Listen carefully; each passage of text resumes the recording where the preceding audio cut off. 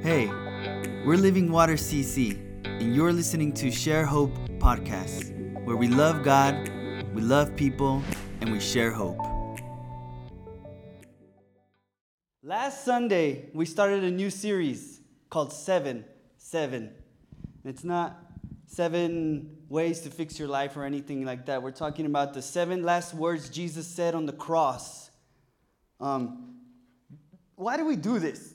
Why do we do this every Easter? Why do we talk about this? And it's funny because we do this almost every year, and we still don't memorize every 7 word that he says. I fall short of the glory too, all right? And I forget that's why we do this, okay?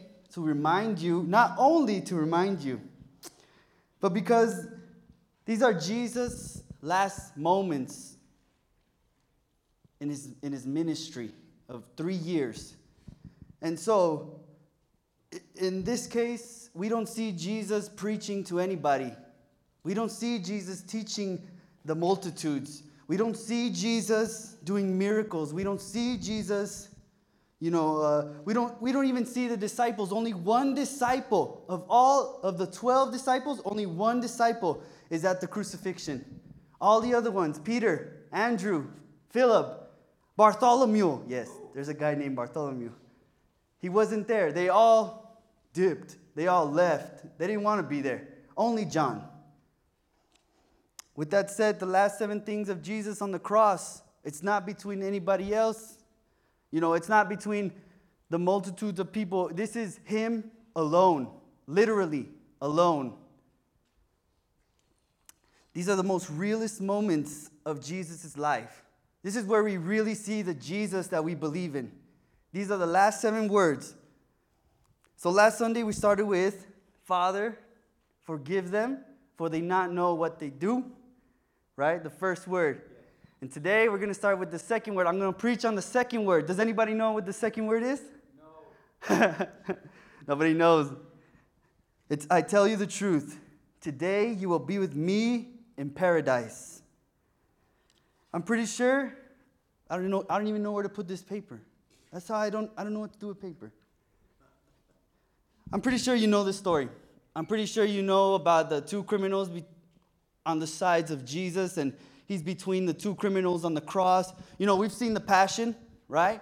We've seen The Passion. We've seen all the Jesus movies, the British Jesus, whatever you want to believe. We already know. We already know that Jesus is implying in this story that the criminal is going to go to heaven. Amen. Hallelujah. But like many other portions of Scripture, we eat the meat and ignore the flavor. I want you to see the substance of this story, the true meaning of this Scripture, not just pass over it. Because it shows one of the first salvations on earth. One of the first people to be saved. Right? Maybe you were asking that question. Who was the first person saved? Well, here we go. Let me tell you. Before we dive in, though. We see the cross, right? All right. I want to explain what the cross was really meant for in the Roman times. We see the cross. Now, the cross means Christianity, Oh, I'm Christian because I have a cross. Amen. Hey, that's cool. But at the time, the cross was not a death penalty, okay?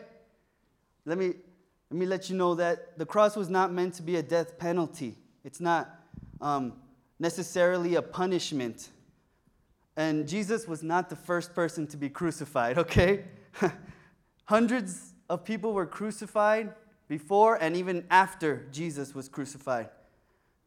Now, I know that we have the presumption that it was a death penalty, but that's not completely true. First, the crucifixion was done next to a roadside. So, you know how there's a road and then there's sidewalk? Well, there was no sidewalk at the time.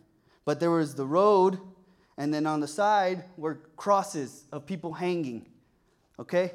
So, travelers would see the cross when they passed by, when they were going to enter into the city. And before they entered the city, they would see these people on the cross. So, how many of you like to do road trips? Oh, good. Nobody. I don't like to do road trips either. I prefer flying. I'm not a driver, you know. When you drive, you see a lot of billboards, right?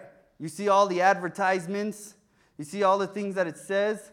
And, you know, you've probably seen those like they show a picture of a car crash and they say, don't text and drive, right? Or they see the image of healthy lungs and then the image of unhealthy lungs. And it says, don't smoke or this will happen to you, right? That's exactly what the cross is for. The cross was to show people who come into the city, they say, if you do this, this is what happens to you.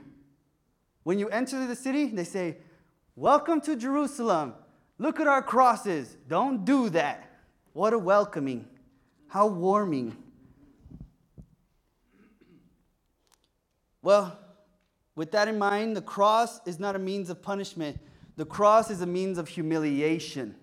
It's a humiliation. So if you know the story of, you know, when Jesus went to trial and he was determined that he was going to be crucified, you realize that Jesus received both a punishment and humiliation. The whipping, the lashing, the flogging, whatever you want to call it, 39 times, that was the punishment. That was his punishment. And Pilate, the Roman ruler at the time of Jerusalem, you know, taking care of everybody, the assistant manager of Caesar, you know, he thought that the Jewish people would be satisfied with just, you know, him being lashed and flogged and whipped. So he thought. But the Jewish people, the Jewish leaders, they were not happy with it. They wanted to show people, because it was going to be Passover, when people come, they wanted to see what happens when you proclaim yourself as the Messiah. Hey, that's what they wanted. And Pilate, he gave it to them. Now listen. Oh, wow, I passed it. Paper. Now, let me get something straight before you start. Cool.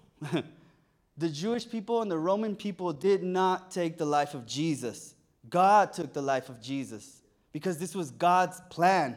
Before you start saying, the Jewish people did it, the Romans did it. No, God did it. It was God's plan. And I don't have to tell you the last word, so you can wait for it. That proves that, okay? Now let's get started. Oh, wait, let me tell you this. Talking about the cross, you know, when we wear the cross, we signify that we're Christians, right? And it's amazing to see that the cross was used for humiliation, but God turns it around. He takes what is bad and turns it for good. Look at Genesis 50:20, and this is Joseph speaking. You intended to harm me, but God intended for good to accomplish what is being done, that the saving of many people would be done. It's amazing to see that God can turn anything bad into good, and use it for good. So now, I went too fast. Now, open your Bibles. Let's go to Luke chapter 23. Luke chapter 23. If you don't have the Bible on your phone, download it. It's free. It's free. You know, I'm pretty sure you're going to be in your house most of this vacation time. You know, read the Bible. Watch some Netflix and read the Bible. You know what I'm saying? Okay. Luke 23, and it's verse 35. And it's very important that you understand, so that this story makes sense, what the cross is for. Like I said, the cross is not a death penalty. All right? So, Luke 23:35. Here we go. The people stood watching, and the rulers over sneered at him. They said, he saved others. Let him save himself if he is God's Messiah, the chosen one. 36. The soldiers also came up and mocked him. They'd offered him wine and vinegar and said, if you are the king of the Jews, save yourself. There was a written notice above him which said, this is the king of the Jews. This is important right here. Here we go. 39. One of the criminals who hung there hurled insults at him. Aren't you the Messiah? Save yourself and us. Ha ha ha ha ha. I just added that. That's not in the scripture. Just for dramatic effect. All right? You know, we hear a lot about the second criminal, about the criminal who's intended to go to heaven, but we don't hear about this guy. We don't really hear about this first criminal. We kind of just pass him. But listen, in order to catch the substance of the story, we have to pay attention to everything in the scripture. We have to pay attention to this first criminal and the crowd of people. See, the crowd of people, the Jewish leaders, the Roman soldiers, and the rest of the people, they had the right to mock Jesus. All right? Just, calm down on your spiritualness. Let's get real. They had the right to mock Jesus. They can mock Jesus if they wanted to. But now this criminal mocks Jesus. What gives him the right to mock Jesus, though? I wonder how the people felt when he spoke. They were probably creeped out. Like, what? I don't think they laughed or agreed with him. I think they were a little confused. Listen, this guy was also on a cross.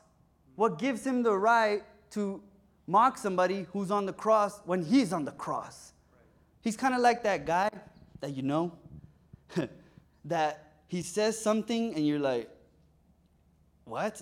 Why would you say that? Why did you say that? Don't you realize what's happening in your own life? And you go and you criticize and you mock people and you don't realize what's happening in your own life? Well, guess what? I'm taking Intro to Psychology this semester. And guess what else? This is the third time I take it. Huh? Not that I failed it. I've passed it every time because I took it in high school, I took it in Bible school, and now I'm taking it in community college. The best place to start and finish. Yeah. But something we learned in psychology is why people criticize other people and why people mock other people. The truth is that people do these things to deny the reality of themselves in an attempt to feel better. If that would make it, I'm trying to make sense to you because psychology is a little hard to understand. Some people will criticize others because they don't have something. Sometimes people throw their own insecurities on other people. Oh, man. And listen, I've been that person. I'm just being real. I've been that person. I've been that person who throws their insecurities on other people, my own insecurities on other people. I've been that person who has criticized other Christians for having a better life than me.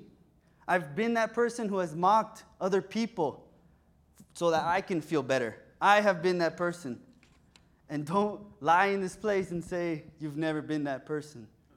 Maybe you never said it out loud. Maybe you put it on Facebook. No.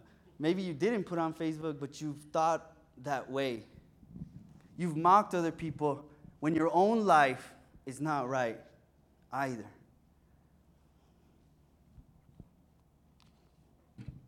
So let me try and make it real for you. How do you know if you've been that person?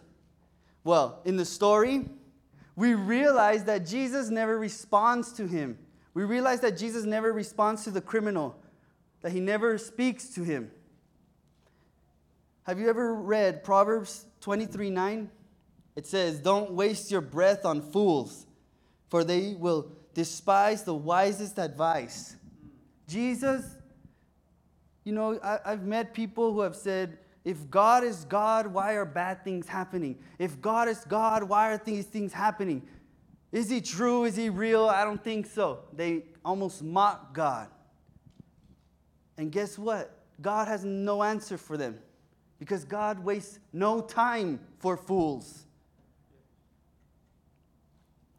Can't tell you how many times I've mocked and criticized other people because I was the one hurt. And then the next moments after that, I was crying to the Lord, "Lord, speak to me." I've been a fool. And I know people who criticize and mock other Christians. And I ask them, are you reading your Bible and are you praying? You can guess what their answer is already. No. So let's check out what happens next. Verse 40. But the other criminal, okay, remember that? Because I'm going to say he and he and he. Now we're talking about the other criminal. But the other criminal rebuked him, sorry. Don't you fear God, he said, since you are under the same sentence. We are punished justly, for we are getting what our deeds deserve. But this man has done nothing wrong. Finally, somebody tells this criminal who mocked Jesus the truth. Somebody told him the truth. When that man says, don't you fear God, he's not saying, hey, Jesus is God. He didn't believe him as God. He's not implying that Jesus is God. Actually, what he's saying is, are you stupid or something? Are you dumb or something? You're acting foolish, what you're doing. And we see how, when he says, don't you realize that we are being crucified for the actions that we have done? Yet, this man has done nothing wrong. They were both dying on a cross for the wrongful deeds that they have committed. Unlike the first criminal, though, the second criminal acknowledges his own position and his own condition. He knows that he has done something wrong, that he deserves what he's getting. And it's interesting to see that the criminal knows that Jesus has done nothing wrong. How would he know that? How would he know that? He wasn't one of his disciples. He wasn't, written that he was there or anything. It wasn't documented. But I believe that within the span of Jesus' 3 years of ministry, he must have seen something that Jesus did or Jesus said that impacted his life. Now, not that he changed or that he turned around from his criminal ways, but that something was different about this Jesus. Something was different about this rabbi. Because all the other rabbis, all the other Jewish leaders, all the others, they deny people and they condemn the sick and they curse the wicked. Yet, this Jesus, this rabbi, brings the sick. No, he goes to the sick. He heals the sick. And he brings the sinners to follow him. What interesting this Jesus is. And also the Jewish leaders, they would use their position to demand so much. Yet this Jesus goes to people, eats with sinners, dances with people. I bet you didn't know that, huh? Yes, he danced with children, not the Jewish leaders. He danced with people. He celebrated. He rejoiced with them. This is a different rabbi. This is a different leader. This guy's different. He acknowledges his own condition and in what position he is. Yet he decides to speak to Jesus in the next part, like if he's worthy of it. Verse 42, then he said, the criminal, Jesus, remember me when you come into your kingdom. This portion of Scripture is so important, yet so confusing. Really. First of all, he says the name of Jesus. Romans 10:13 says, for whosoever shall call upon the name of the Lord shall be saved. He says Jesus, not sir, not rabbi, not master, not even Lord. He says Jesus. He called him by name, Jesus. This is the first most important thing to understand. And before I tell you why, let me go to the second most important thing, all right? Second, he's asking Jesus to remember him. He's asking Jesus to remember him, not to take him to heaven. That's not what he's asking. This is like when you see old high school friends, right? Like you're at Target or Walmart, and you see your high school friends, and then, you connect, and then they say, hey, let's hang out, man. Hey, hit me up on Facebook. Oh, they probably don't say that. They say that to me, But they say, let me find you on Facebook. Let's get together. Let's have lunch. Let's have coffee. And then you're like, oh, okay. And don't lie. Do you text them? No. And that's okay. It's okay. I do the same thing. I feel bad, but you forget, you know? And this is the same thing. Hey, Jesus, remember me. Remember me. Remember this moment when we were close.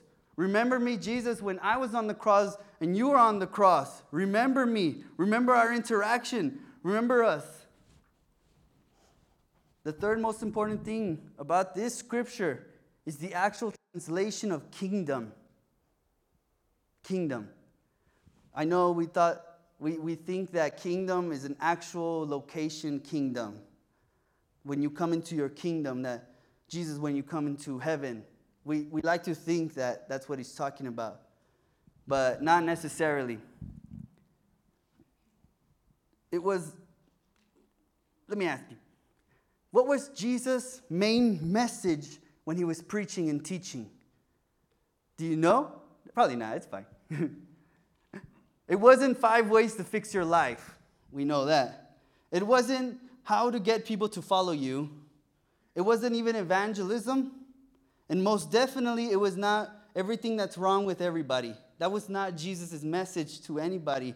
His message was to establish the kingdom of God on earth. It was about kingdom. It was about kingdom. It was about kingdom before everything. Kingdom over everything. That was Jesus' message. He came to establish a new rule on earth in this world of darkness.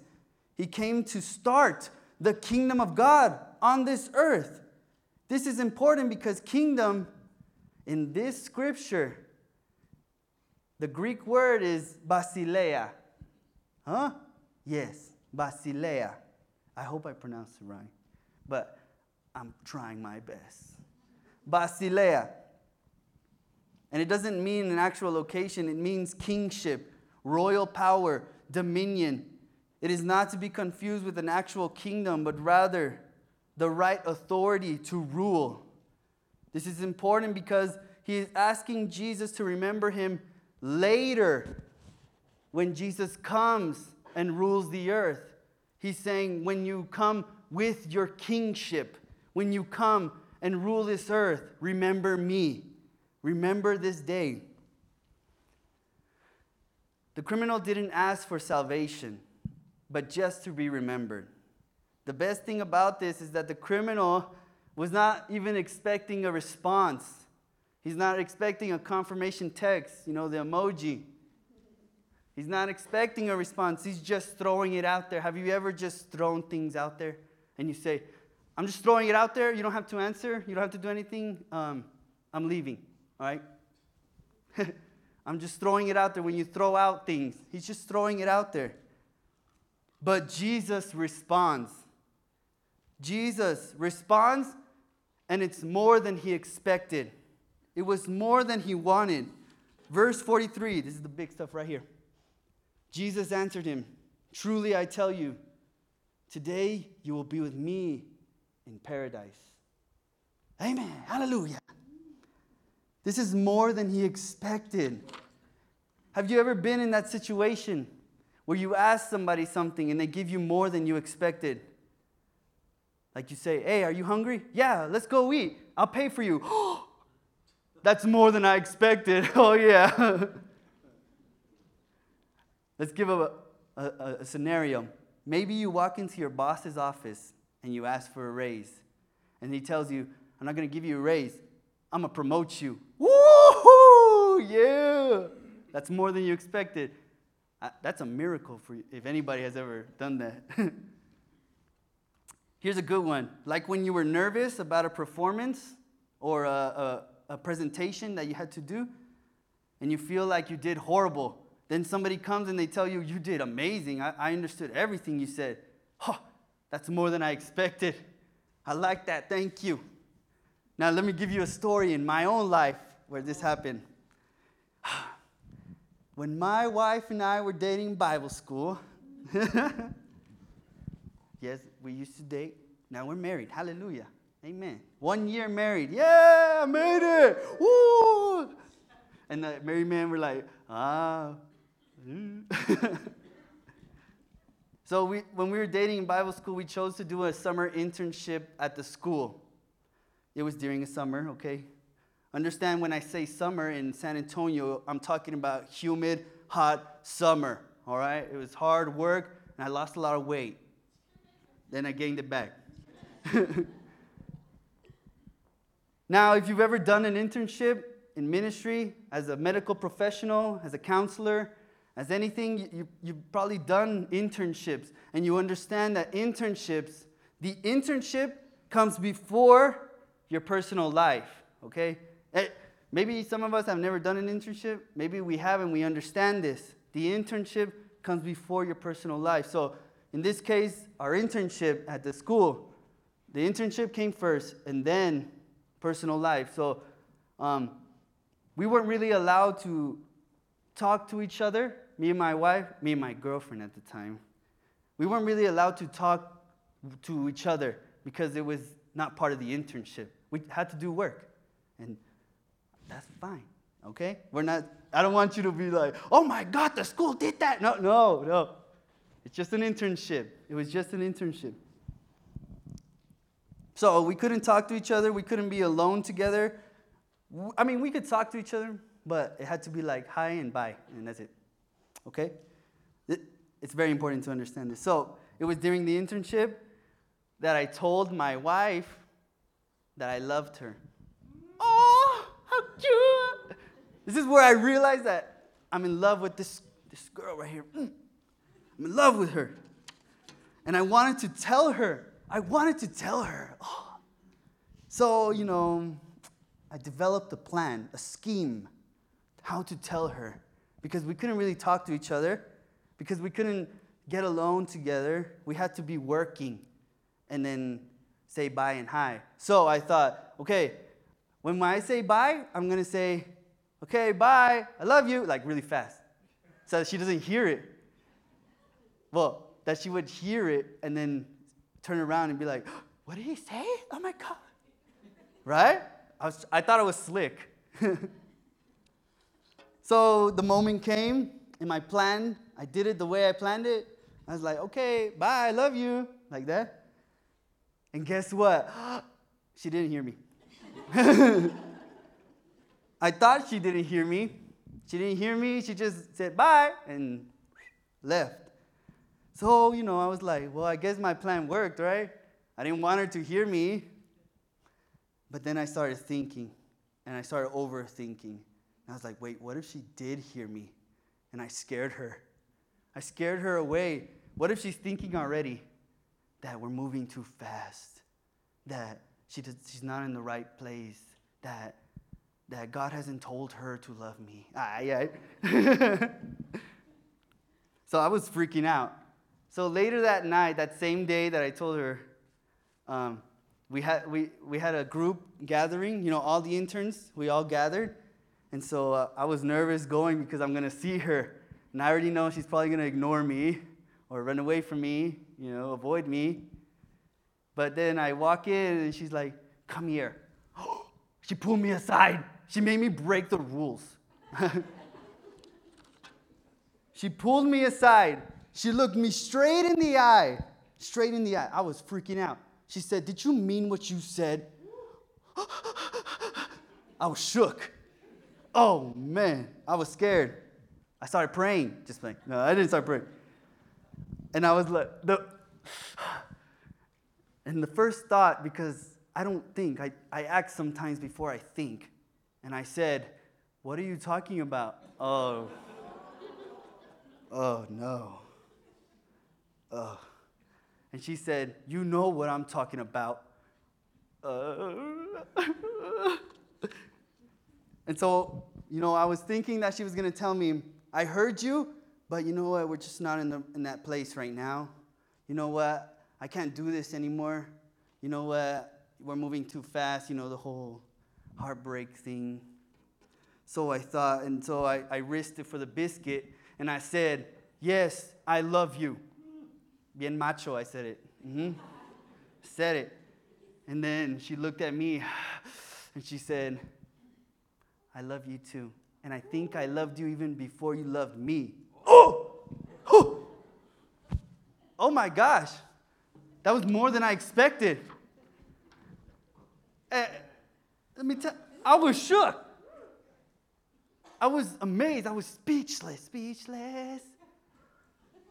I didn't even know what to do after that. And so again, I said something before I thought about it, and I said, okay, that was dumb.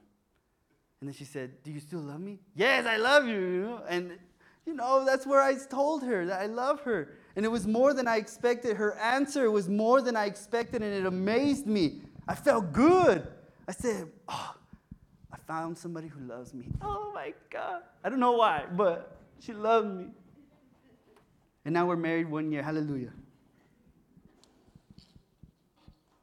This is the same thing as this criminal. Jesus responds to him more than he expected, more than he was expecting. He just wanted Jesus to remember him. But what does Jesus tell him? Today you will be with me in paradise. Number one, remember that he called the name of Jesus, right? The reason that's so important is because the author emphasizes that Jesus Christ himself responded to his name. He responds when you call on his name. And I love that text because it says, Jesus answered him. Jesus answered him. Did he do this for the first criminal? No. He doesn't do it for fools. He doesn't do it for people who ignore their own life and mock other people. No. He answers those who call on his name. Again, whosoever calls on the name of the Lord will be saved. Call on the name of Jesus, and he will respond. Call to Jesus, and he will answer. The first part of Jesus' answer is, I tell you the truth. In the Old Testament, every time God spoke, they wrote, thus says the Lord, right? And the prophets wanted to let people know that this is God's thoughts. This is what God has said. Thus says the Lord, right? We've read the Old Testament, right? But now in this case, every time, Jesus doesn't say, thus says the Lord. Jesus says, I tell you the truth. These are the words out of God's mouth. When Jesus speaks, it is God's words speaking. I tell you the truth. I tell you today. I tell you the truth. And when he says something, it's going to happen. I tell you the truth. I love that. When God speaks of something that is coming, it's going to happen. When God says something is going to happen, it's going to happen. This only confirms that the words that Jesus spoke were straight out of the mouth of God. And the word of God is alive. It breathes. Third thing, he said today. Today. He didn't say tomorrow. He didn't say later. How the criminal was expecting for Jesus to remember him later. No, he cuts that. And Jesus says, today. Today. He said, today. This is the moment I say to you. Our God is never late. Our God is never too early. That's right. God is always on time. Yeah. He is always on time. Romans 5:6 says, when we were utterly helpless, Christ came at just the right time and died for us sinners. Just the right time. The best part, right here, number 4, you will be with me in paradise. This part is always taken so lightly, and people don't really understand what he's talking about. This is the part right here. This part is always confusing to people. Although Jesus is implying heaven, paradise and heaven are not the same thing. No, paradise and heaven are not the same thing. Rather, the translation for paradise means rest. It means delight. It means comfort. It means breathing room. So, where do we get the implication that Jesus is talking about heaven? Well, let me ask you, what is heaven without Jesus there? What is heaven without God there? What is heaven if God is not there? Paradise and heaven are not the same destination. Rather, wherever Jesus is, there is heaven. And it feels like paradise. It's rest for the weak. And it's amazing wherever Jesus is. Jesus is our rest. Jesus is our delight. Jesus is our paradise. Jesus is our life. Jesus is our salvation. Jesus is our hope. Jesus, Jesus, Jesus. Jesus. It's better to call upon the name of the Lord than to continue living like a fool. It's better to come before the Lord and be absolutely transparent than to continue criticizing other Christians or other people. When you live like a fool, you live your life in criticism, you criticize others, you mock others, you even skepticize God. You skepticize God. But stop living like a fool, because Jesus has no time for fools. He has no words for fools. He already knows where your heart is. I don't have to tell you. And his silence is actually a calling. It's a calling to him. But when we acknowledge that we are sinners in need of a Savior and call on the name of Jesus, he will answer. He is our ever-present help in times of need. If you can stand with me.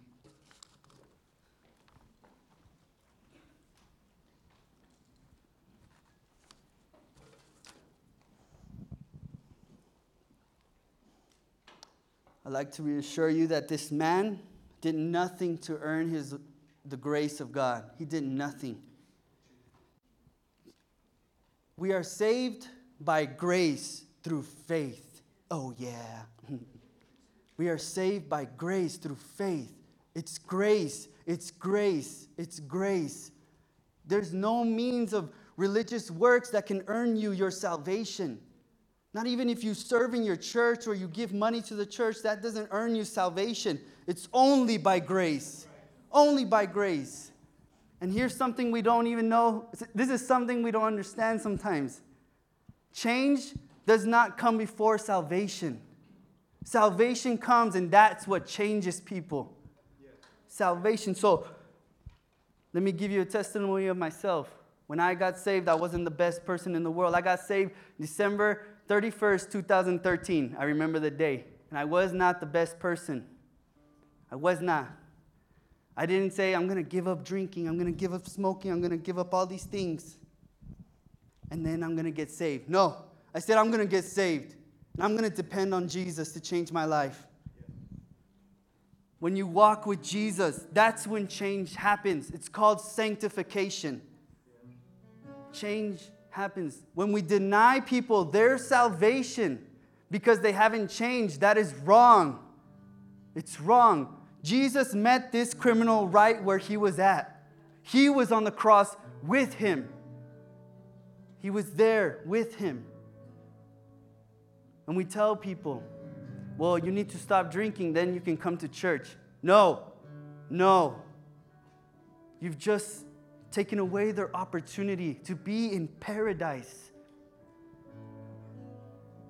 If you still drink, if you still smoke, if you do pornography, if you do all these sins, you can still come to church. You can still come to church. You're not too far from the grace of God. He's not intimidated by sin. It does not intimidate him. He is powerful. And he is sufficient, and his grace is more than sufficient to save our lives. Because salvation is not a work of man. Salvation is in God alone. Only God. We must acknowledge that we need a Savior. We need a Savior. And we must believe that that Savior is Jesus Christ. And what follows after that is confessing that Jesus Christ is the Lord over my life, is the Lord over the earth. And with that, when we do these things, paradise, it's paradise. His presence is the paradise. I'd like to assure you that Jesus Christ is here this morning. He is here now. Heaven is here. Heaven is here. Paradise is here. Rest is here. Your forgiveness is here now. His mercy is here. Heaven is here. Jesus Christ is here.